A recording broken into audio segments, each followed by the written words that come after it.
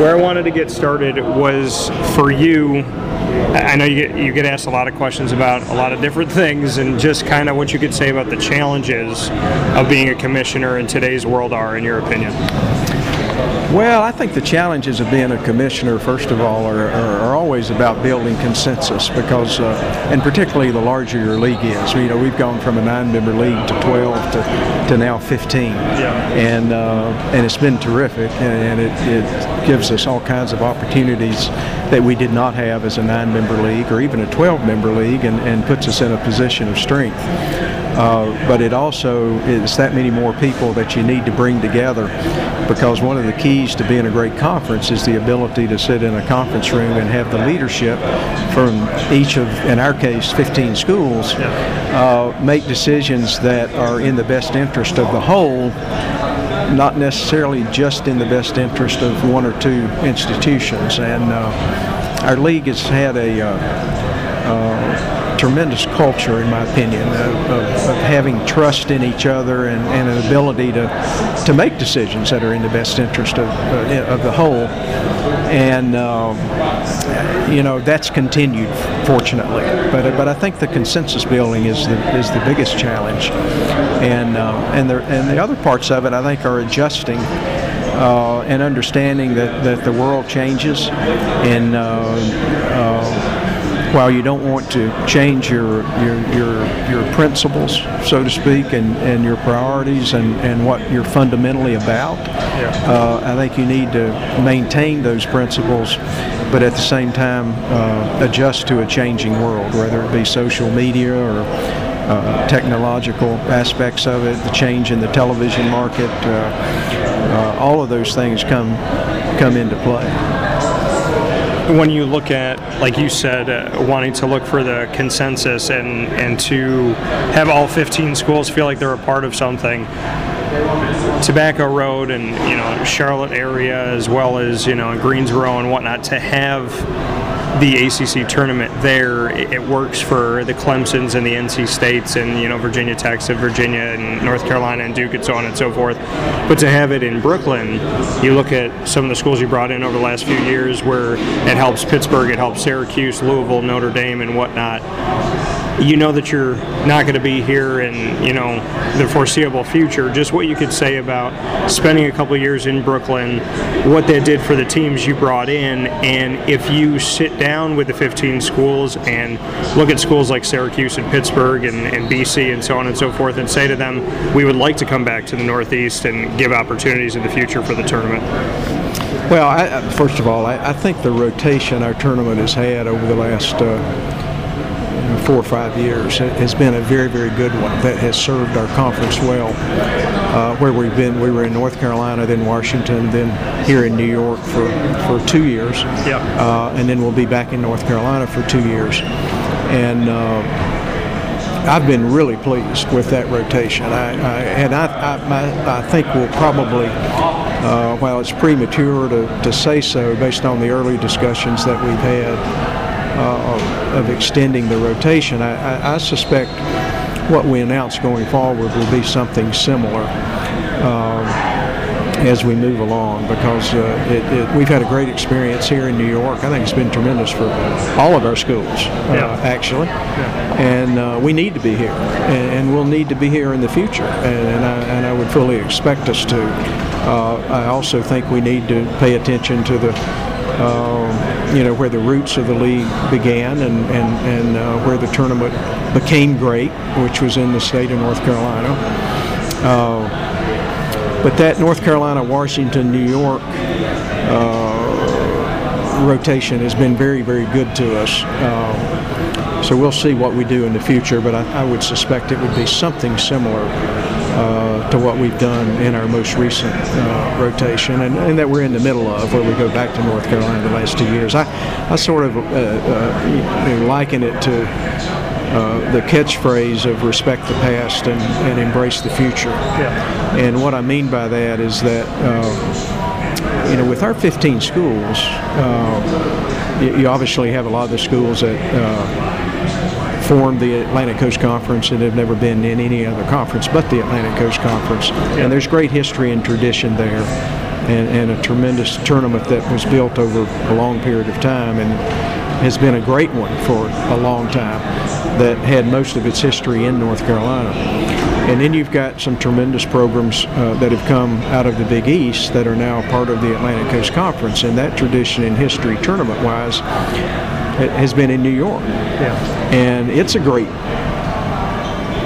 thing. I mean, I think it's fair to say that for years, the two best conferences in college basketball and the two best conference tournaments in college basketball were the ACCs and the Big East. And now a lot of us are together in the ACC. Yeah. So I think we need to respect both traditions and histories there.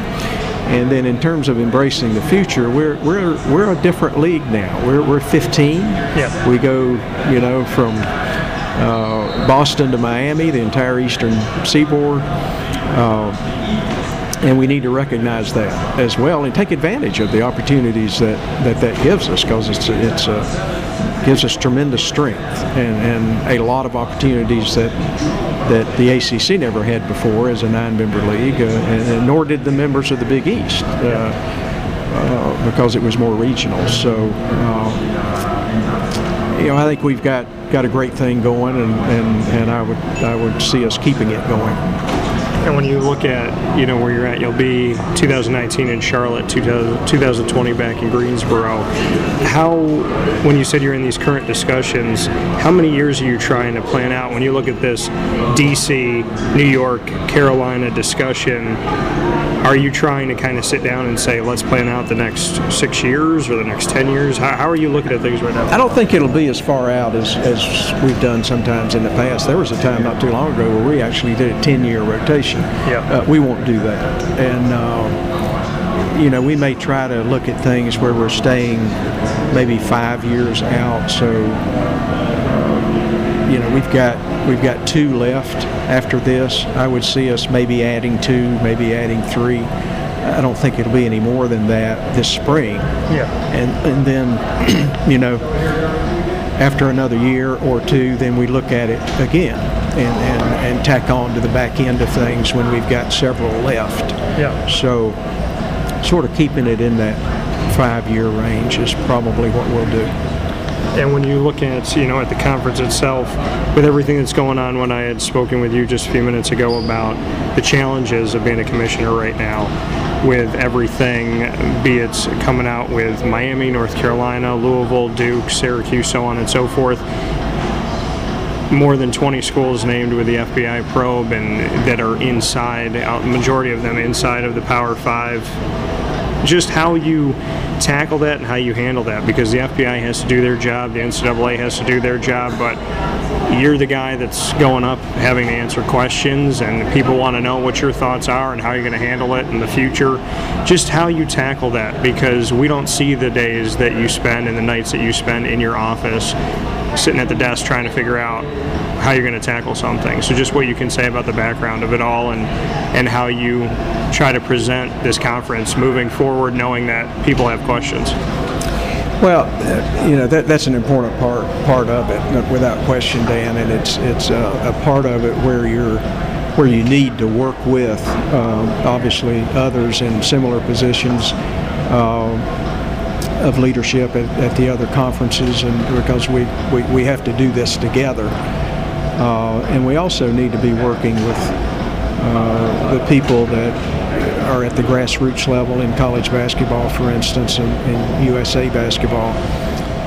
The things that happen before these players even get to us at the collegiate level. And then those beyond the collegiate level in the NBA and the NBA Players Association that impact us as well. So we're not only impacted by our own rules and the things we pass from a legislative standpoint and the concepts we put forward, we're affected by the things that are done before they get to us and the things that are done after they leave us. And I don't think we can continue to operate as silos. There's got to be a better connectedness there, and there's a lot of effort that goes into that. But the thing you don't want is, anytime you hear an FBI investigation connected to college basketball, that's exactly what you do not want to hear. Yeah. And, you know, obviously there's some systemic things in college basketball that need to be changed. I think we need to look at that very, very carefully. You don't want to have just a knee-jerk reaction that you don't understand the unintended consequences of the changes that you make.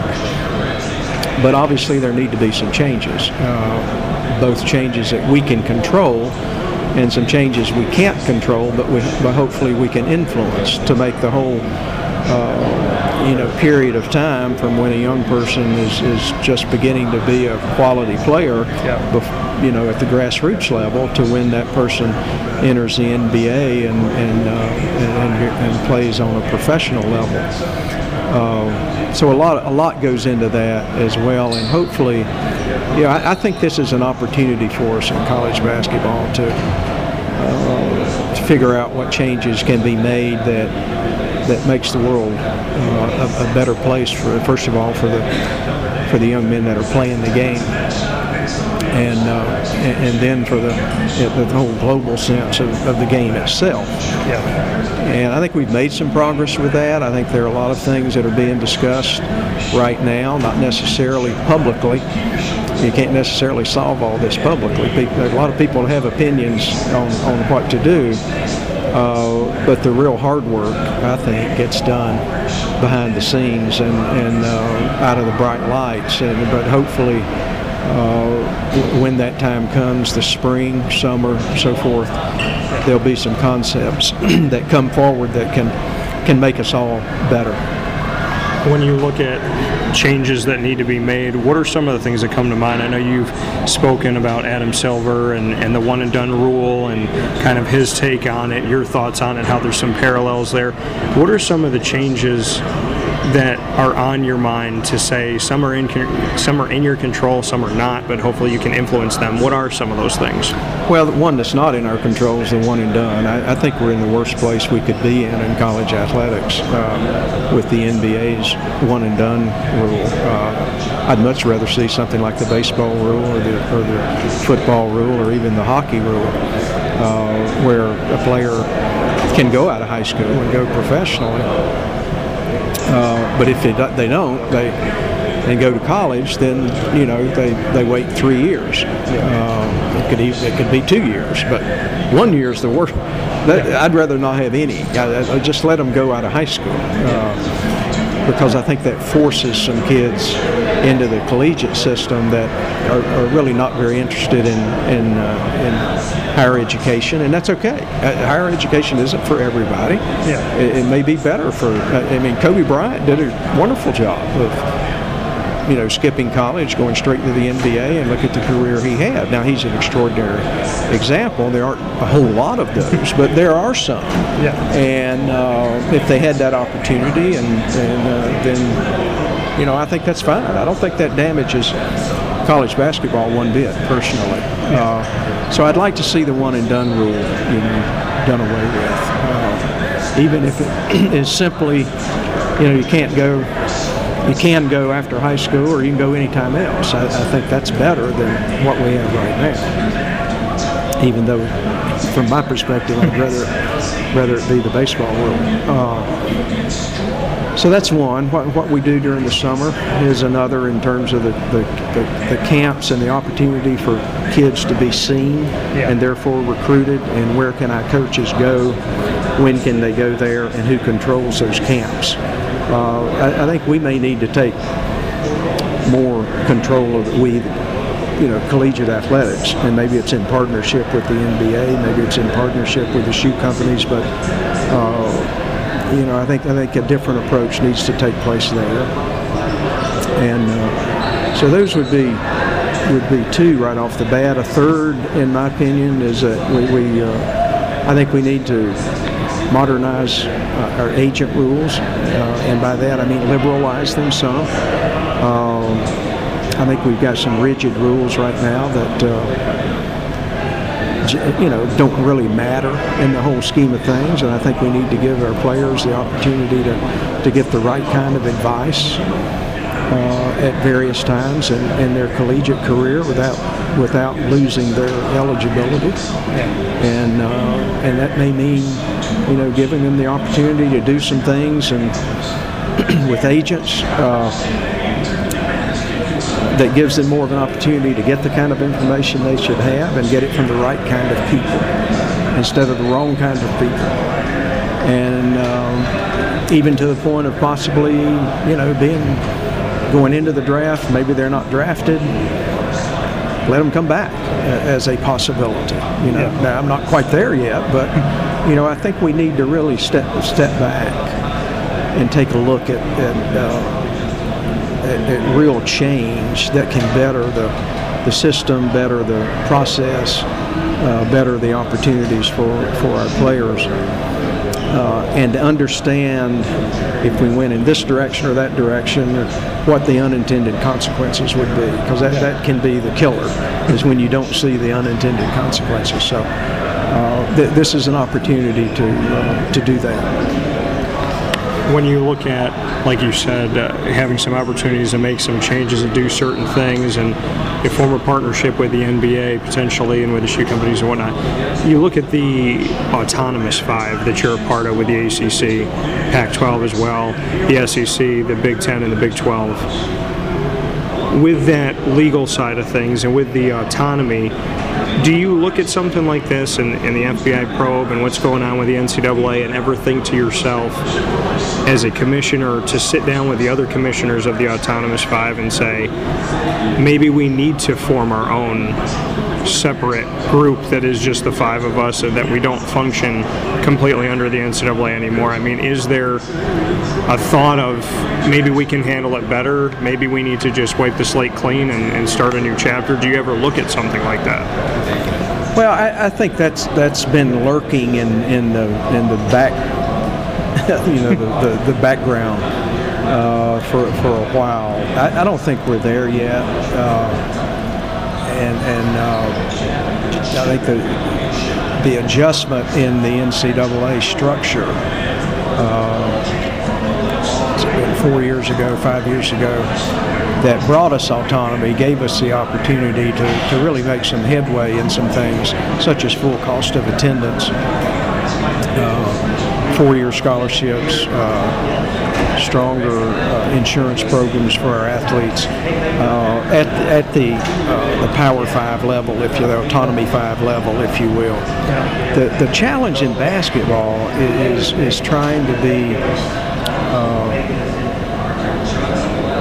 trying to be fair to some of the really outstanding basketball programs that are out there that are not part of the Power 5 conferences. There's a pretty distinct separation in the sport of football for a lot of reasons. Basketball, it's not, you don't quite have that same kind of distinction. I mean, Villanova is a great example. I mean, it's one of the outstanding basketball programs in the country. What happens to a Villanova if the Power 5 goes off, to itself? Just breaking it down, and there are others, that would fall into a similar category. Villanova is the most obvious, I guess, right now because of their current success, as well as past success. I mean, that's not recent by any means. So basketball is a different animal than football, and you'd have other examples in other sports as well. So I don't think any of us take lightly the thought of going off in our own direction. I'm not saying that someday that maybe that happens, but I do not think that's imminent. Coming from John Swofford. And John, outside of all of this, I want to do something really quick with you on the show that I call Rapid Fire to get to know you a little bit better. So I'm going to ask you a bunch of questions that have nothing to do with sports. You ready to play? Okay. All right. Favorite movie of all time? Casablanca. If anybody could play you in a movie, what actor would you want to play you? Brad Pitt. Favorite song of all time? Good Morning Starshine. Favorite band? Chicago. If you weren't a commissioner, what would you be doing right now? I'd be a writer. For what? I don't know, but I'd be by a beach and I'd be writing novels and probably novels, maybe some history. Three-part question. You can go anywhere in the world. Where do you go? You could take one person you know, and you could take one celebrity. Where do you go? Who do you take that you know, and what celebrity? Wow. Well, the person I would take would be my wife, Nora, without question. Where I would go,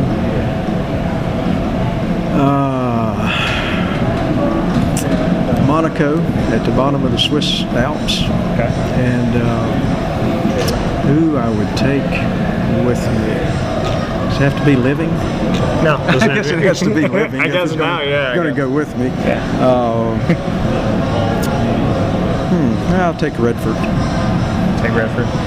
Take Robert Redford with me. Okay. All right. Fair enough. Why him?